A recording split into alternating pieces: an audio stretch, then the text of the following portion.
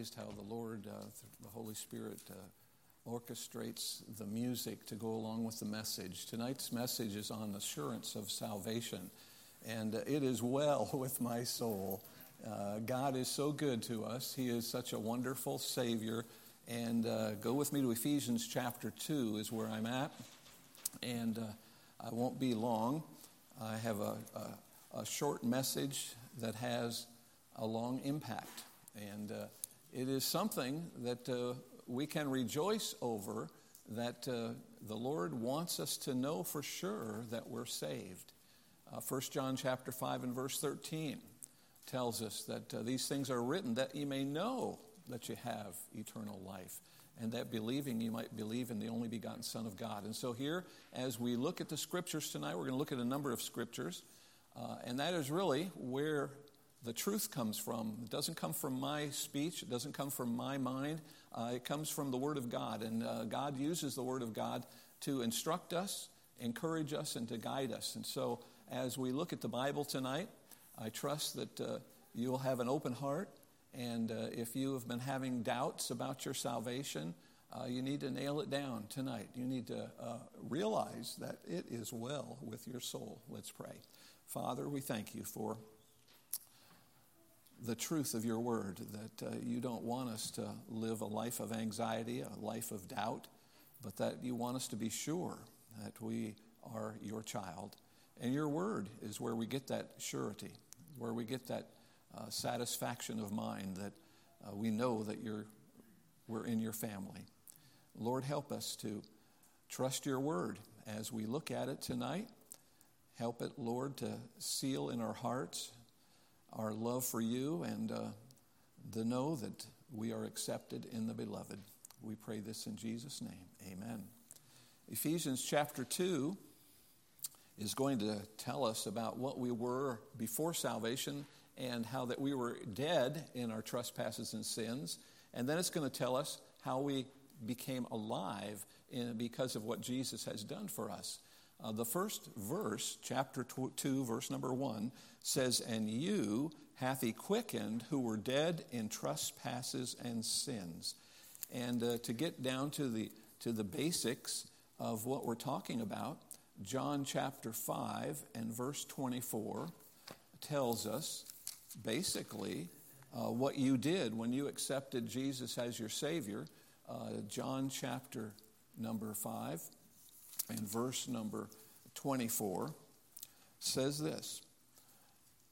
Some very basic things about salvation. "Verily, verily, I say unto you, he that heareth my word and believeth on him that sent me." It's talking about the gospel message, the death, burial, and resurrection of Jesus Christ. You've heard that Jesus died on the cross for your sin. You've heard that he was buried, and you heard that he rose again from the dead. That's the gospel in a nutshell. And he says that he that heareth my word and believeth on him that sent me. Who sent Jesus to die on that cross? God did. John 3:16, "For God so loved the world that he gave his only begotten Son, that whosoever believeth in him might not perish, but have everlasting life."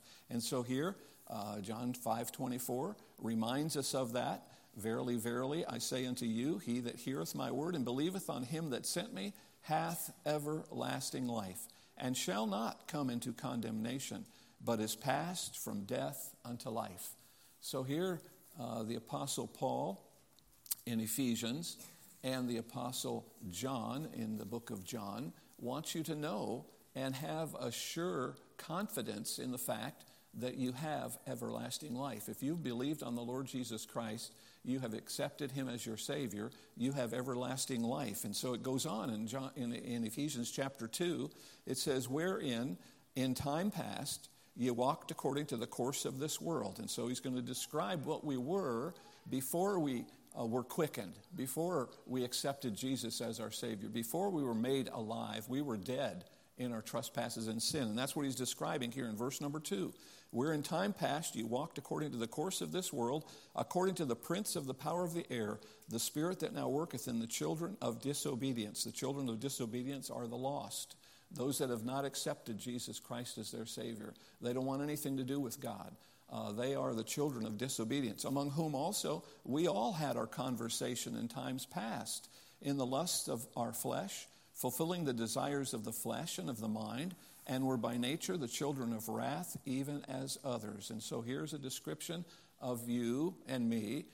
Before you were saved, you were lost. You were dead in your trespasses and sin. You were not quickened. You were dead, totally dead, separated from God. And the next verse is going to have a big, wonderful, but God. God stepped in. You, according to John chapter 5 and verse 24, heard the message, and you responded to that message. And this is what happened when you did. But God, who is rich in mercy, for his great love wherewith he loved us. Turn with me to Romans chapter 10, a very basic scripture verse that helps us to understand what we're talking about, our salvation. In Romans chapter 10 and verse number 12 and 13. Romans 10, 12 and 13. It says this, "For there is no difference between the Jew and the Greek, for the same Lord is over all, is rich unto all that call upon him." And you know, in the day that Paul wrote this book, there was a big difference between the Jew and the Gentile. You know, the Jews were God's chosen people, and the Jews looked down their nose at the Gentiles. But Paul here is reminding these Roman Christians that some of them were Jews that accepted Jesus as their Savior, and some of them were Gentiles that accepted Jesus as their Savior, that because of what Jesus did for them, they are no longer enemies. He says that the gospel is for both of them, for the Lord over all is rich unto all that call upon him, whether you're a Jew or a Gentile, whether you're an American, whether you're an Italian, whether you're a German. God is rich up to give salvation to all that call upon him. And verse number 13 says, "For whosoever shall call upon the name of the Lord shall be saved." Assurance verse. You will be saved if you call on the Lord Jesus Christ. You've heard the message, you've accepted the message, and you respond to the message. Lord, I am a sinner. Please save me. Forgive me of my sin. I accept Jesus as my Savior. And Ephesians goes on. This wonderful description of God's grace, his love. He loved us so much that verse number 5, "Even when we were dead in sins, hath quickened us together with Christ." And it, in parentheses, says, "By grace you're saved." It's God's grace that allowed you to be saved. Grace is something that God has given you that you don't deserve. And so we don't deserve salvation, but because of his wonderful love, his great compassion, even when we were dead in our sins, once we accepted the message, we were quickened, we were made alive, and we are quickened together with Christ, just like it's alluding to the fact that Christ died on the cross and he was in the grave. And he resurrected from the grave. He was quickened. He was made alive, came out of the grave. And the same thing that Jesus did in his resurrection, that same thing happens to us spiritually when we accept Jesus as our Savior. We have been quickened. We've been made alive, spiritually made alive. We've been quickened. And verse number 6 says, "And hath raised us up together and made us to sit together in heavenly places in Christ Jesus," looking to the future, talking about the fact that you've accepted Jesus as your Savior. You have a home in heaven. 1 Peter tells us that we have, because of Christ's resurrection, we've accepted the message. The same way he was resurrected, we will be resurrected one day, and we are going to an inheritance that is incorruptible, undefiled, that fades not away, reserved in heaven for you. Another assurance verse, that you've accepted Jesus. Hey, guess what? You have a home in heaven. And that's what it's talking about there in verse number 6, where he hath raised us up together and made us to sit together in heavenly places in Christ Jesus. And now he's going to start rejoicing about our salvation, what's going to happen when we get to heaven. And verse number 7, "That in the ages to come he might show the exceeding riches of his grace in his kindness toward us through Christ Jesus." If you could lose your salvation, he would not be able to be rejoicing in this way, because in God's mind, you've accepted Christ as your Savior, and you are going to not only be in heaven with him, but you're going to be at this rejoicing when God shows his wonderful kindness toward you and toward me, in that he allowed us to be saved. He didn't have to do that. We were dead in our trespasses and sin. God could have just walked away from us and said, hey, you're a dirty, rotten sinner, and you will get your just desserts. Well, he didn't do that. He said, hey, I see you're a dirty, rotten sinner, but I love you so much that I want you to accept my son as your Savior. And when you do that, he is guaranteed to give you eternal life. And he says here that in the ages to come, he will show the exceeding riches of his grace in his kindness toward us through Christ Jesus. For by grace are you saved through faith, and that not of yourselves, it's a gift of God. The wages of sin is death, but the gift of God is eternal life through Jesus Christ our Lord. And so here, as we think of our salvation, we think of the fact that we need to know for sure that we're saved. We got to trust what the Bible says. And the Bible tells us that we're saved by grace. We haven't earned our salvation. There's no way we can work our way to heaven.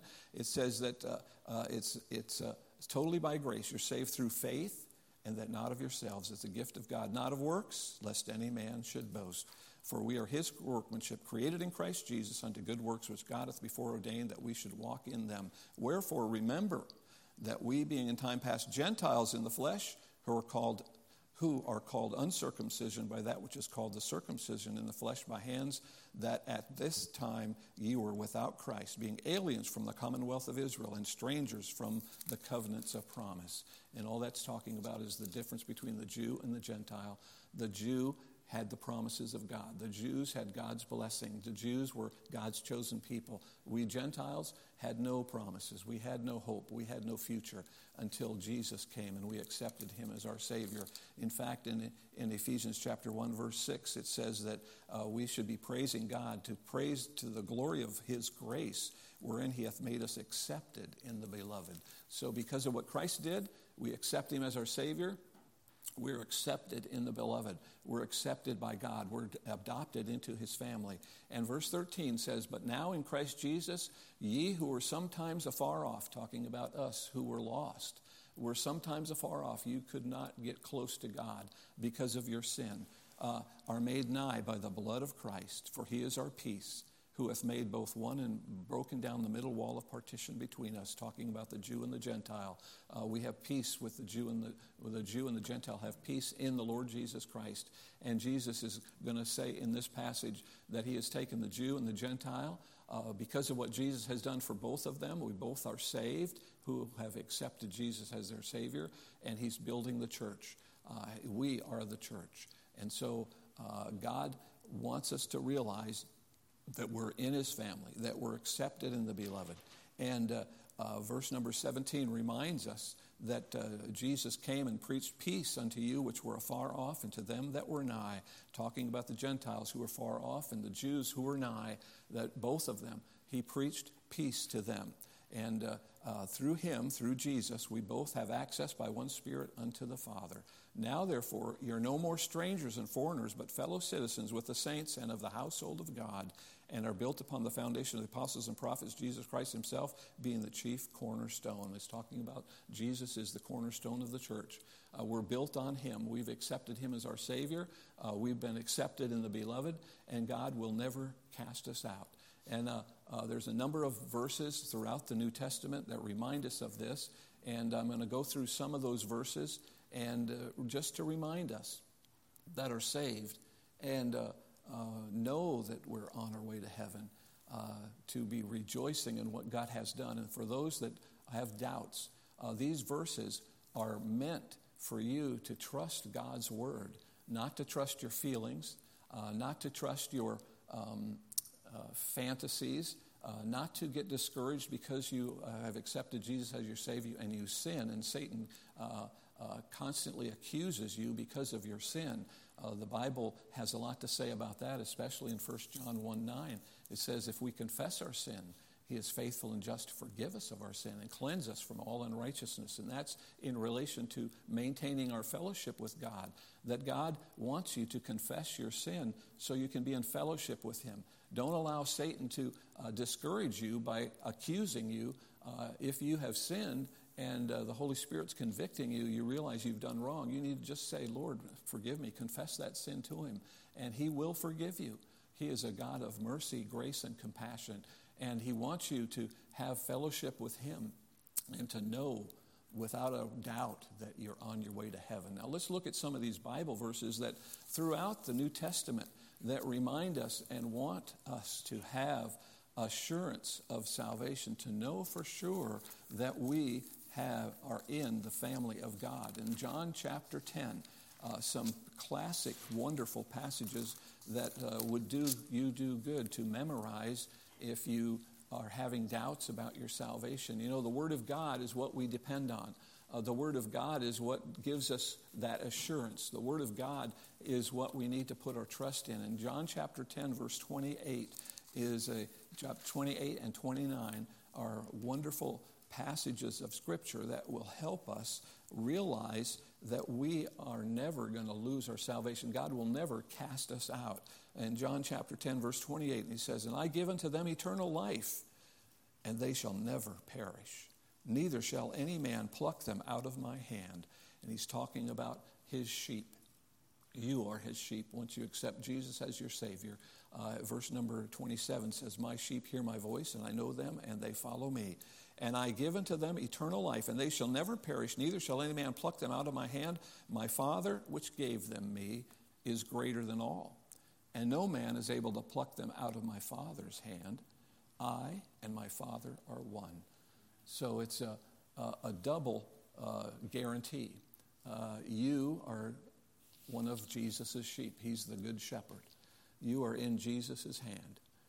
No man can pluck you out of Jesus' hand. But to add emphasis to that and encouragement for you to trust God and realize, hey, I'm one of his children. He's never going to cast me out. Not only are you in Jesus' hand, but he says, God, who my Father is greater than all, he says that they can't pluck them out of my Father's hand. So you are in Jesus' hand. You're in God's hand. And nobody is going to pluck you out of the Father's hand. And he says, I and my Father are one. We will never cast you out. You're my child forever and ever and ever. Another wonderful passage, turn with me to John 6:37 through 40. John 6:37 through 40. Again, these are to encourage you to realize, hey, I am a child of God based on what the Bible says, and I have listened and believed what the Bible says about Jesus Christ. John 6:37 says this, "All that the Father giveth me shall come to me, and him that cometh to me I will in no wise cast out. For I came down from heaven not to do mine own will, but the will of him that sent me.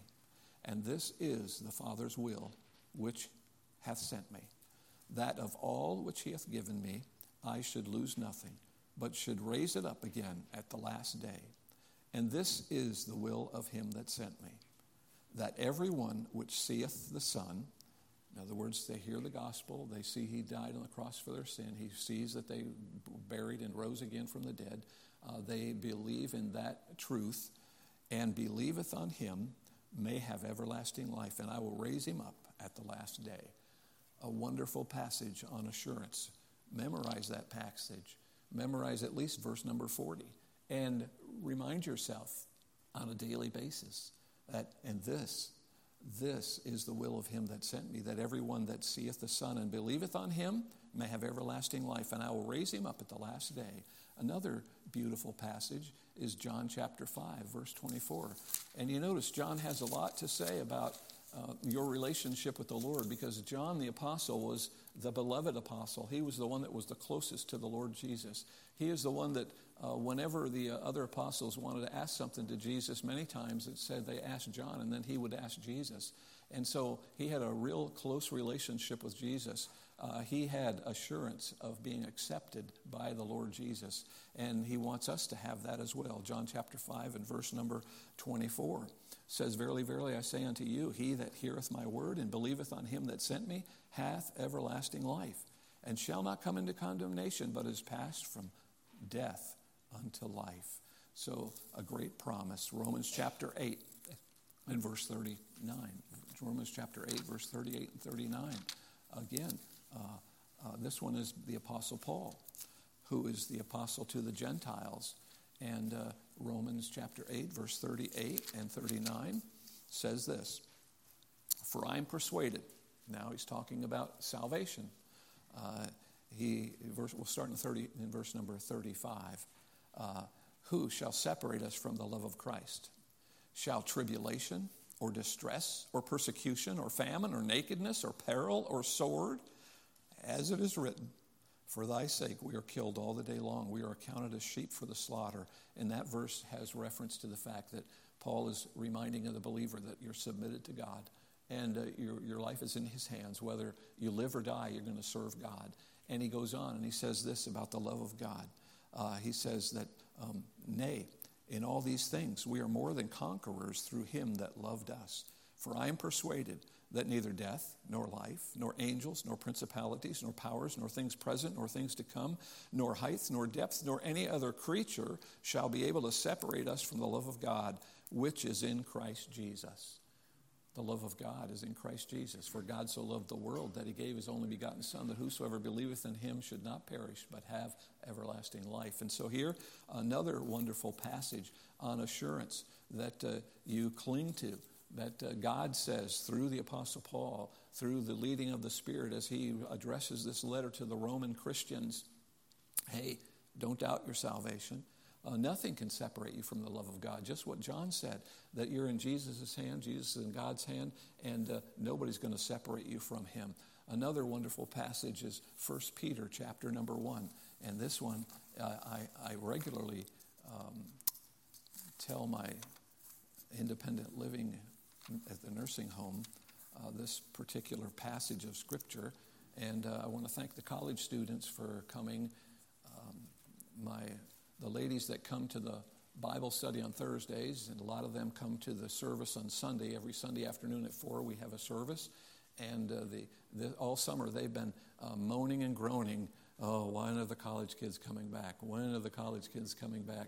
Because they're tired of hearing me sing without a piano and no music. And they really rejoice when the college kids come back and they sing for them. And that today was a real blessing. I want to thank the college kids for doing that. It's a real blessing and encouragement. And so this passage of Scripture I have repeated quite a few times in our Bible study because it's such a wonderful, wonderful passage in 1 Peter, reminding us that because of what Jesus did, we have a wonderful inheritance. Starting in verse number 3. Blessed be the God and Father of our Lord Jesus Christ. The God and Father of our Lord Jesus Christ. And remember, John 3:16, God the Father sent the Son.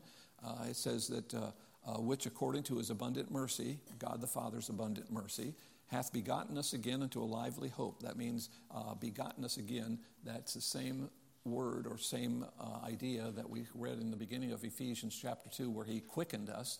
He's made us alive. He's given us a lively, a living hope by the resurrection of Jesus Christ from the dead. And it goes on and says, to an inheritance. Because of what Jesus, he rose from the dead, we're going to raise from the dead. We are going to be quickened, made alive. We have a living hope, Jesus Christ, that went before us. And he's giving us an inheritance, incorruptible and undefiled, that fadeth not away, reserved in heaven for you. And verse number 5 is the assurance part of this verse, that you are kept. Who are kept? No, your inheritance is reserved, and it will never be given away. It's kept by the power of God through faith unto salvation, ready to be revealed in the last time. It's ready for you. When you breathe your last breath, you're going to be taken into glory, and your reservation is there. And you're not going to have to worry about losing your reservation. because it's an inheritance that's incorruptible, undefiled, that fades not away. A wonderful verse on assurance. You are not going to lose your inheritance because you're one of his children.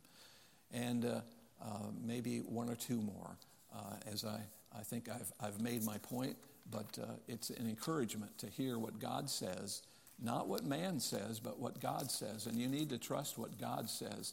And so in Ephesians chapter 1, back to Ephesians real quick.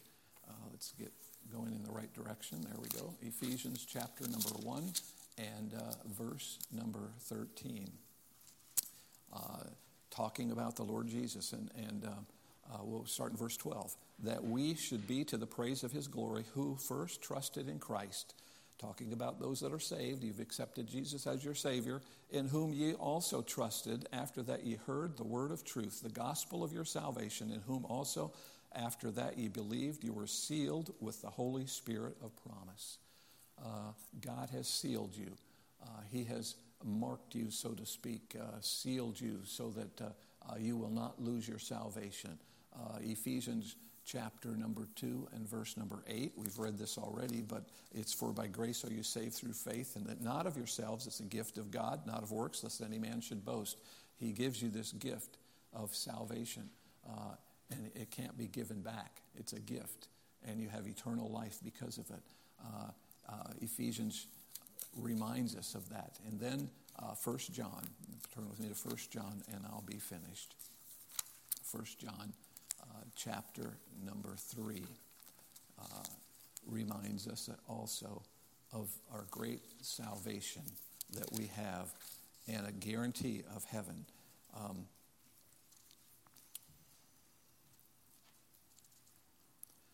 1 John chapter 5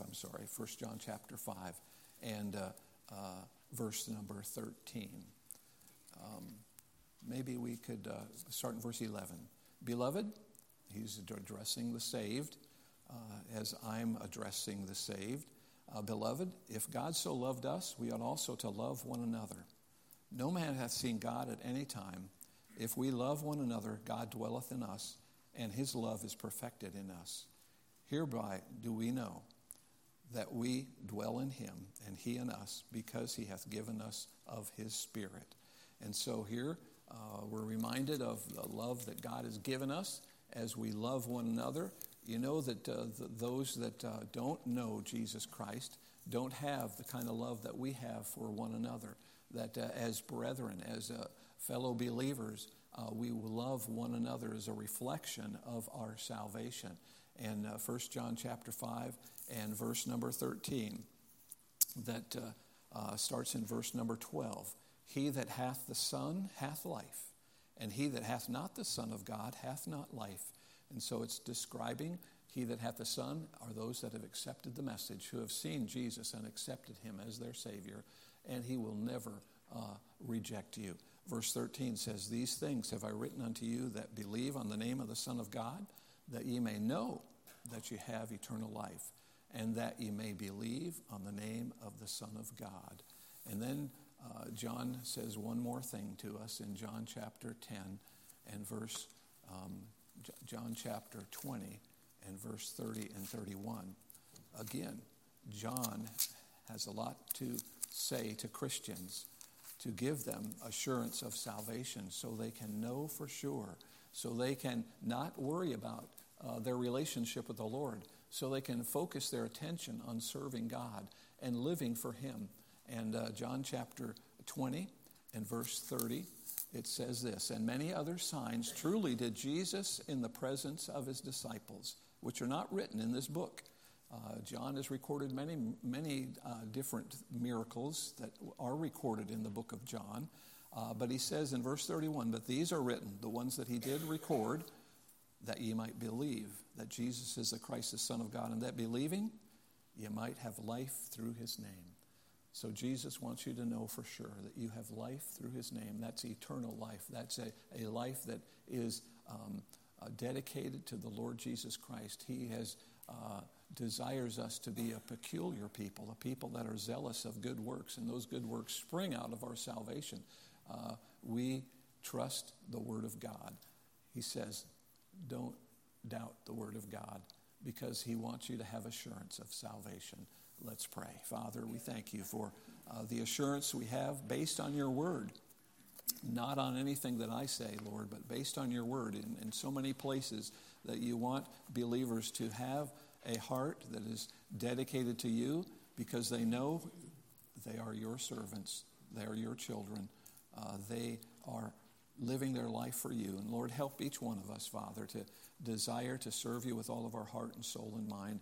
And we pray that if there's anybody here today that doesn't know for sure that they're on their way to heaven, that they will talk to somebody tonight. They'll talk to me or to any of the other folks here at Crossroads, any of the deacons, that they would get that settled tonight. Lord, we thank you for the hope we have in Jesus Christ, and for the home in heaven that we're going to enjoy one day. But in the meantime, thank you for walking with us, being with us. You're a very present help, not only in trouble, but even when we're being blessed. And we thank you for your help and your love. In Jesus' name I pray, amen.